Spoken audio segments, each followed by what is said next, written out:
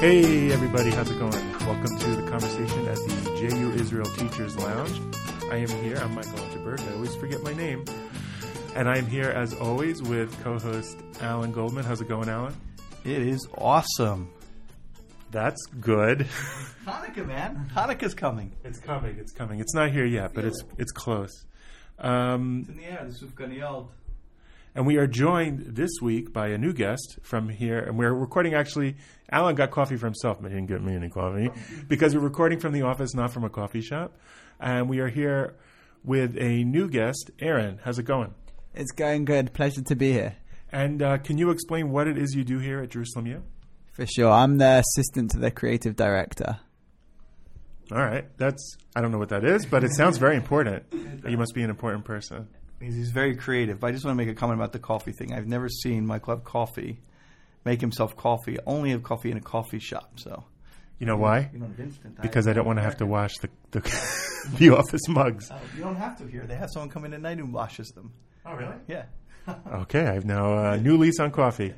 Okay, well, today's topic really has to do with, and I hope that European listeners are interested. But today we're going to focus on the new administration and possible shifts in policy that come from its relationship to Israel. Alan, you suggested the topic. What did you want to talk about? So there's two real major shifts that seem on the table now that are happening, and they're interrelated, of course, in terms of the new President-elect Trump administration, which is one, where the American embassy is located and should be located and potentially will be located, and two, the President-elect chose David Friedman, a lawyer in America who is very connected to Israel's, you could say, right-wing politically and settlement movement, officially connected to the settlement movement through the Beit El settlement and his being on the board and being very involved there, and what that would do. So those two are interrelated and are, at least in the Israel world, they're making some news outside of the Israel world, you could say, Israel news world, but it's certainly making big news in the Israel news world. When I say Israel news, I mean like people who are following Israel. As opposed, you may find it on the front pages a little bit of the newspapers, but I find it often in the big world, it's getting subsumed very quickly of every new appointment and every new idea that's coming out. Well, if Israel's not a priority to you, it's really I don't see why these issues would be at the top of, let's say, the Washington Post or something like that. The only reason is the new administration going to make a serious pivot in the Middle East, and what that pivot's going to be. So that's why it would be as part of that. Now, before we get deep into the subject, I have to ask you, Aaron, as a Brit, do you care? I care definitely as a Jew. As a Brit, I'm not sure I do care. I think that the main concern will be the question for a Brit will be, will Trump administration, how will that affect the US-UK alliance, which is obviously very strong? Will this affect the UK-US alliance? I'm not sure. Will this decision concerning Israel? But because you're a Jew who lives in Israel, you are still concerned from that aspect of your... I'm very concerned. And I think it's interesting to note that right now there's the US, the president, the House and the Senate all Republican, which may trigger, that's good for Israel. Except the last time this happened was 2005, 2006, which were not necessarily good years for Israel, Gush Katif, Lebanon war. So it's interesting to see, and I'm definitely watching carefully as a Jew living in Israel. Yeah, well, I do think that when we talk about policy, let's stick to U.S. for the moment, but I think it really applies to Israel's relationship to any country. So I really think about it on two levels. One is the diplomatic level. What is the conversation the leaders are having? How are leaders in other countries talking about Israel? How are the diplomats getting along?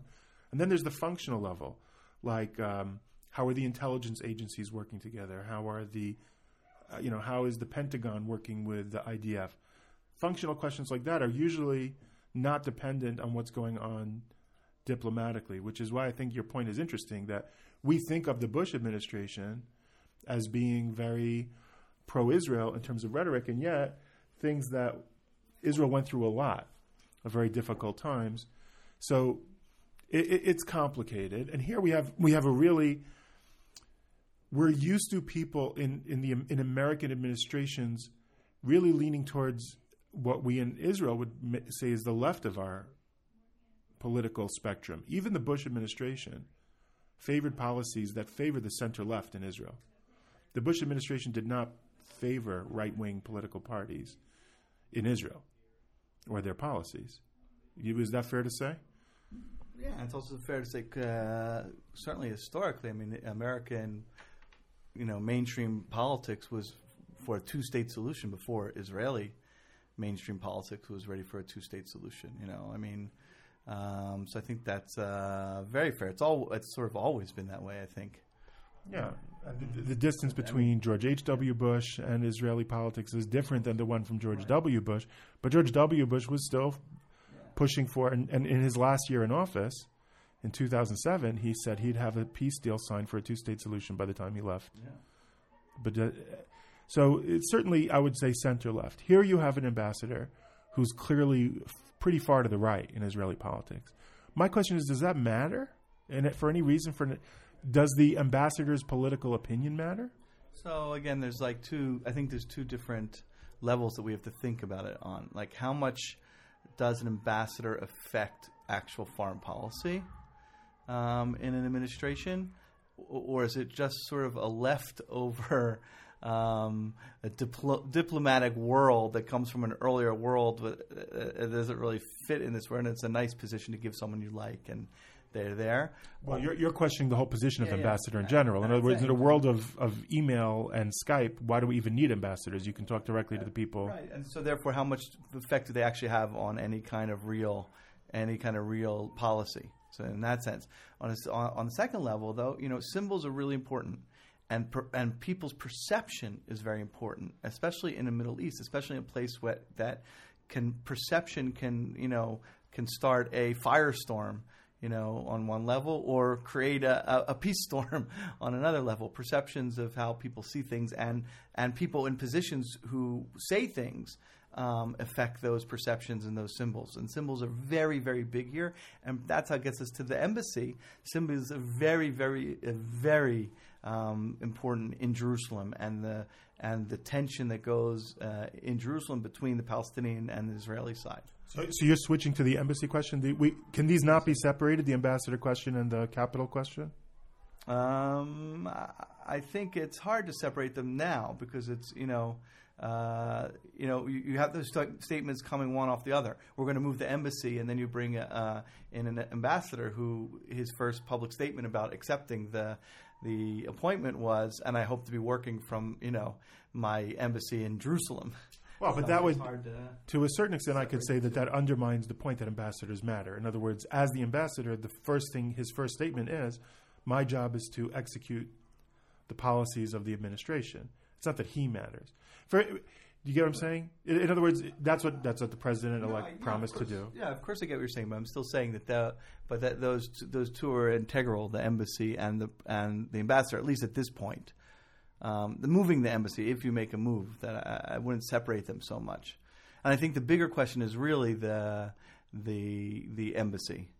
Really the embassy and what's going to happen to that, because that is a huge symbol. So let's move away from the ambassador. I will just add that to me, I think we can come back to it, but yeah. But I want to turn the focus to the embassy question. Before I do, though, I just want to say that to me, the only question I think more relevant than the politics question is the diplomatic personality. And if there are reports of him referring to Jews who he disagrees with politically as capos, which were Jews who collaborated with Nazis. So that, and now obviously he didn't mean that, I assume. You don't assume that?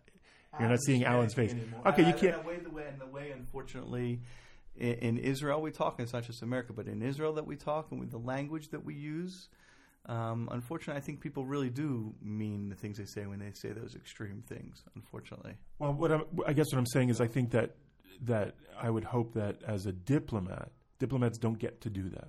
They don't get to use exaggeration to vent their spleen. My friend, you're living in a November 2016 election world. I think that we see that.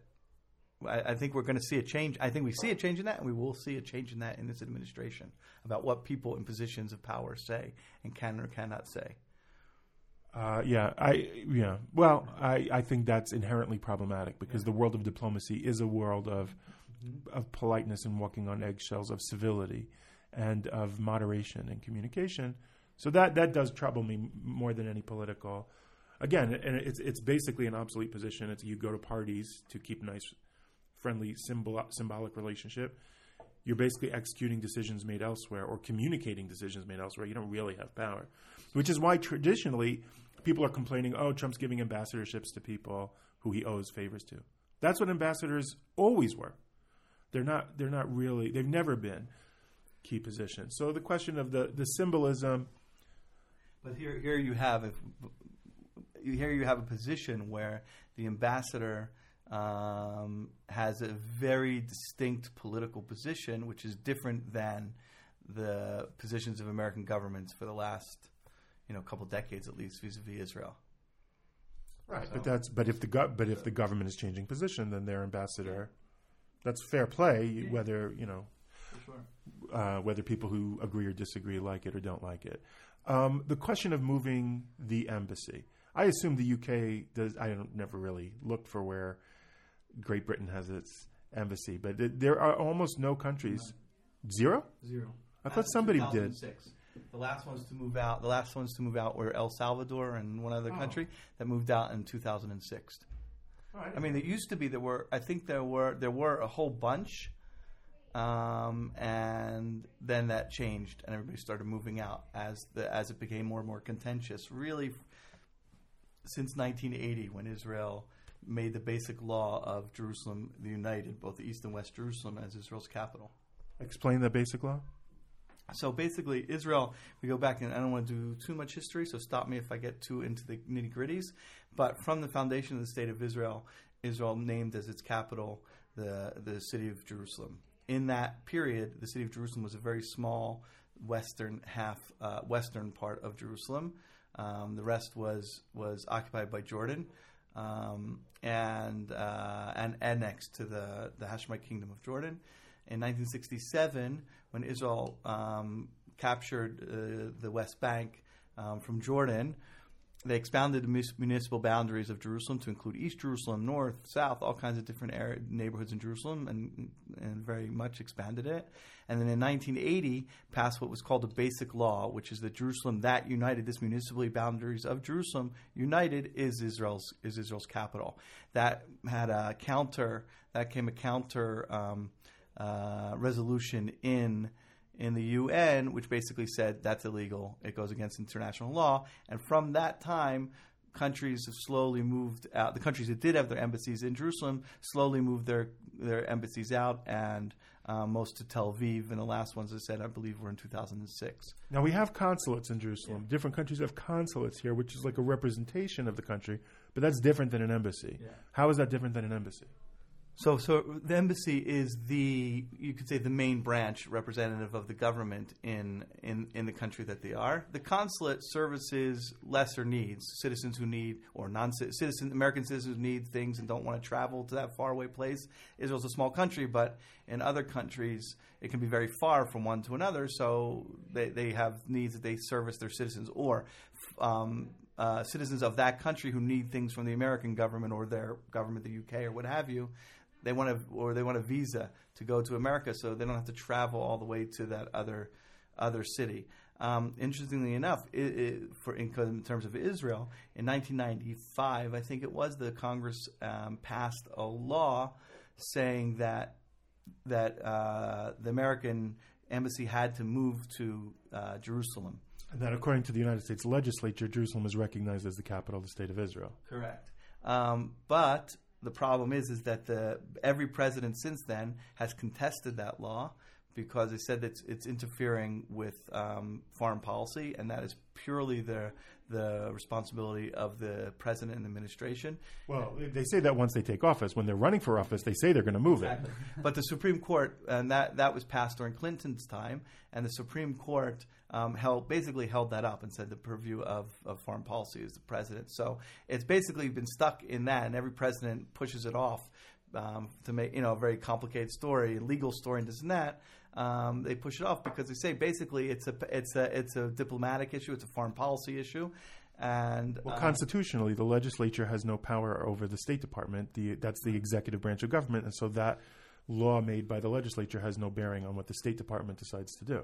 Right. So therefore, it's been a contested issue, certainly in terms of Israel, because Israel's the only country, as I'm aware of, in the world that the other countries who are in agreement with them and are out, whatever, have embassies and stuff, don't agree to the position of the country that they're in. I said that in a very complicated way, didn't I? No, but it's a funny thing. In other words, what makes it a capital? That I say it's the capital, or that all the other nations have their embassies here? Or recognize that it's a capital. Right. Or others are going to recognize it's a capital. But I would argue that's a little bit like a country. Like, what makes a country is that everybody else recognizes that you're a country. And that's why you get to be a country. And then they say, okay, you're a country, so we'll trade with you. We'll make deals with you. We'll give arms to you. Well, that's what makes Israel a country as opposed to like ISIS or something like that, which is not a recognized country, even though they say they are. Yeah. But then if you apply that rule to a capital... Yeah. But why not? So, I mean, it goes without going. We recognize you as a capital, as a country, but we have a problem with your definition of your capital because we see that's land in contention, which is basically what the world is really, really saying. They're saying, and because they're going way back even to the British Mandate, where they say that Jerusalem was always meant to be an internationally zone in this area because of the importance of it to human history, to three religions, this and that, and therefore we're not going to recognize it either in Jordan. When Jordan annexed their part of it in 1949 to 1967, the world did not recognize that. Well, I find it mind-boggling for a few reasons that that's the case, and I'm not sure that's really what it is. And I'll tell you what I think it might really be in a minute. But I find it mind-boggling for the reason that that's very interesting that it's important to world culture, as is Rome, but nobody contests that should be the capital of Italy, or London is, there are many cities that have relevance to world culture. Athens certainly does, but nobody says, well, that's going to be an international city. On a national level, we can't take that away from the Greeks. That's insane. The fact that it's relevant to different religions, well, it's also part of what makes Jerusalem a world cultural center. But there's only one nation in the history of planet Earth that has made the Jerusalem the capital of their government, of their national government, of their state, and that's the Jews. So the fact that we're even having this conversation, to me, is mind-boggling, and that's only exacerbated by the fact that the Israelis are not asking to put it into contested East Jerusalem. They're asking for the embassy to be in West Jerusalem, which has been the capital of Israel forever. Embassies. So that's part of the discussion. That's part of the discussion now. People are saying, well, they could put it in West Jerusalem. That Israel has America basically has three consulate branches in Jerusalem. One in definitely East Jerusalem, one definitely in West Jerusalem, and one in No Man's Land. Yeah. 3 building sites, and they all do different things. That's the one I go to for my passport. The No Man's Land you go to. Yeah, the No Man's Land. We go to No Man's Land because the West Jerusalem one is only closed. That's where actually the Consul of Jerusalem, this is something I actually just learned, which I didn't know. There is a Consul of Jerusalem that began from America, that began its stint in 1844. And it's separate from the diplomatic mission. Right. And they have a different status where they are the Consul of Jerusalem, and that goes back to what you were saying a little bit. That's the one across from the Gan HaAtzmaut. It's on Agron, across from Gan HaAtzmaut. It's on Agron Street, and which is funny. And I mean, it makes me think, again, of both of my children's birth certificates, American birth certificates. They were born in Israel; they're Israeli, but they're also Americans because we're Americans. And both of their birth certificates say "born in Jerusalem," without a country.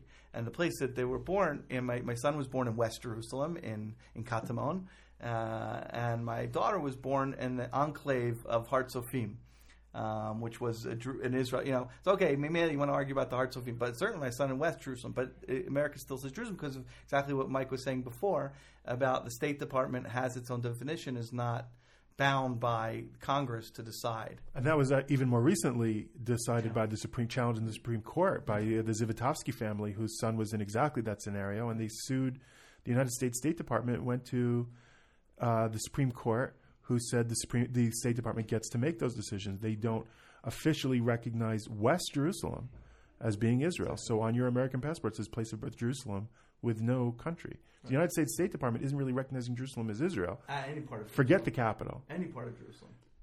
Alan, just to go back to something you said before, you said the reason that there are no embassies in Jerusalem is effectively a peace reason. They think the fact that Israel named the whole of Jerusalem their capital was against peace. So I saw a quote from the next ambassador who said this will actually help peace. What does that mean? Okay, so that's a good question. Making Michael throw into there. I didn't actually say. I don't think necessarily peace. It wasn't for peace, but it was for. They thought that was illegal internationally.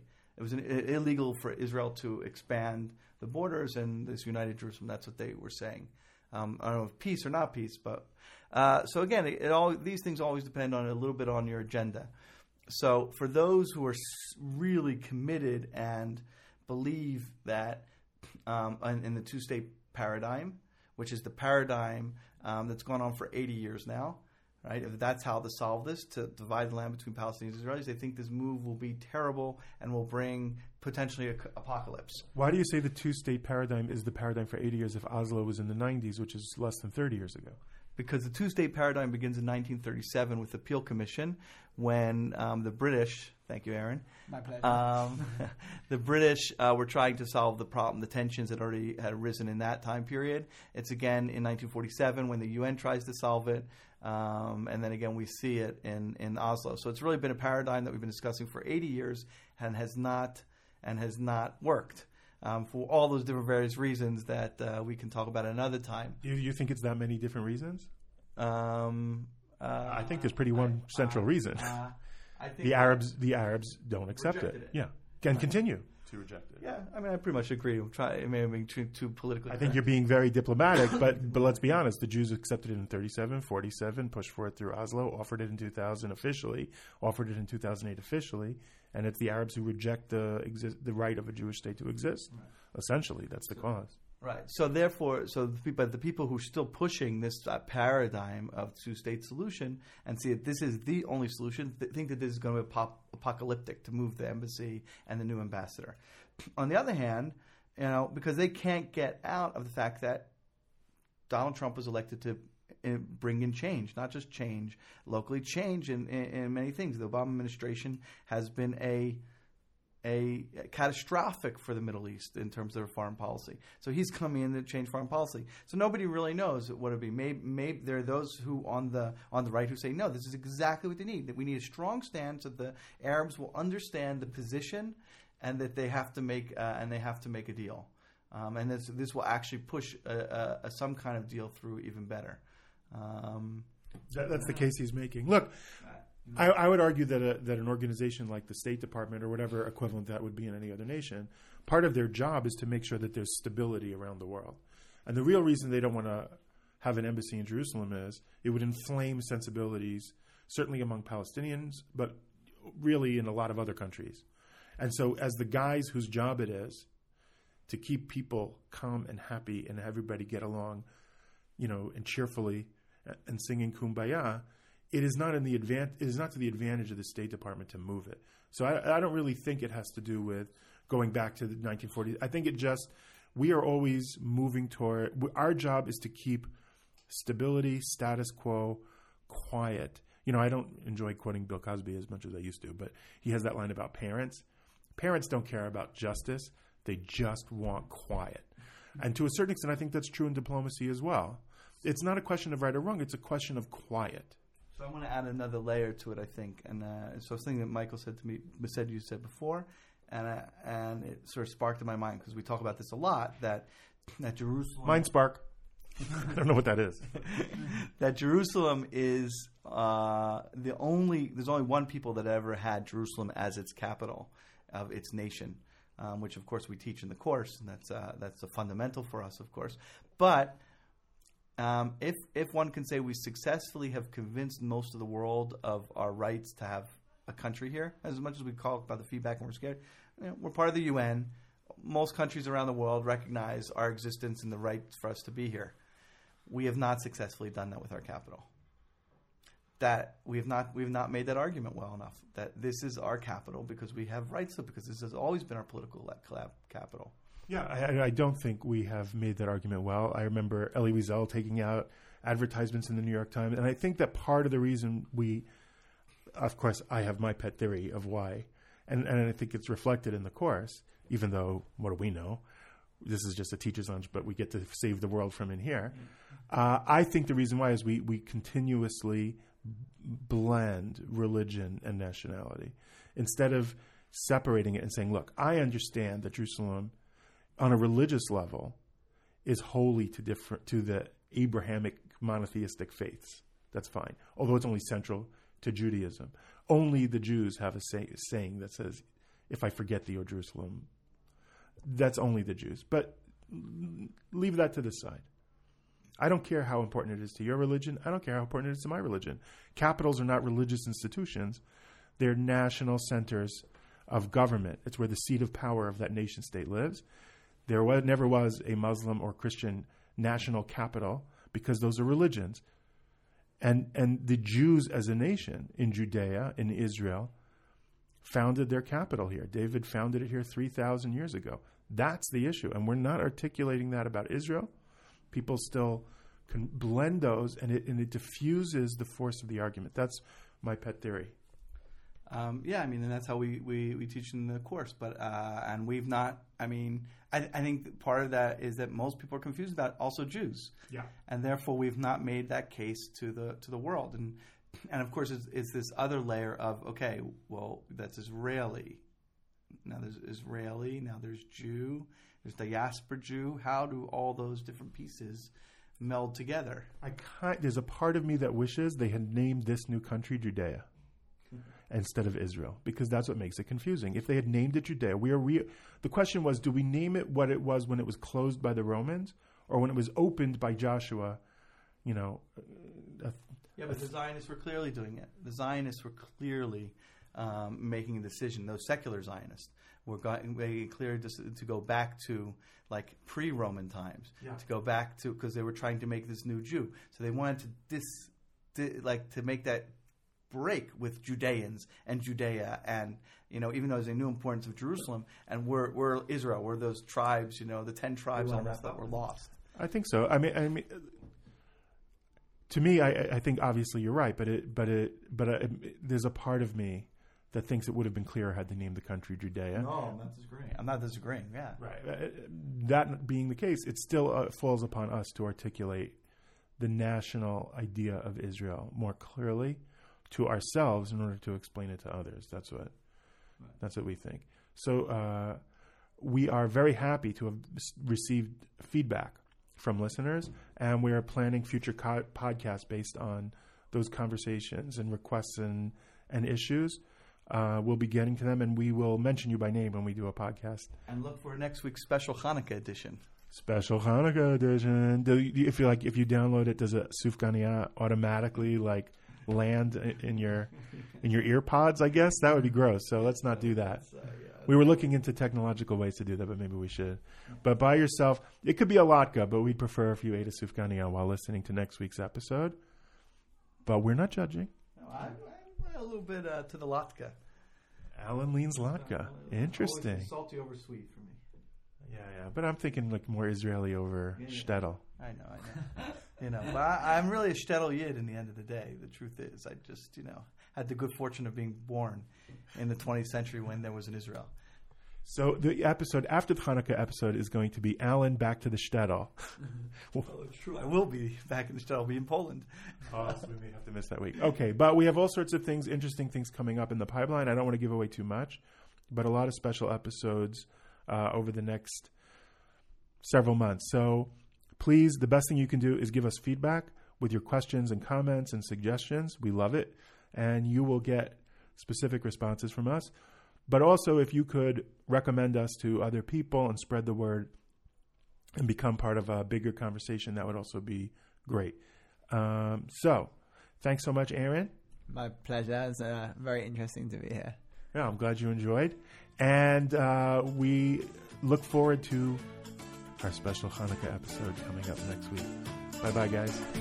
Bye-bye. Bye, Sukkot. Bye, Latkes. It's like a Jewish goodnight movie.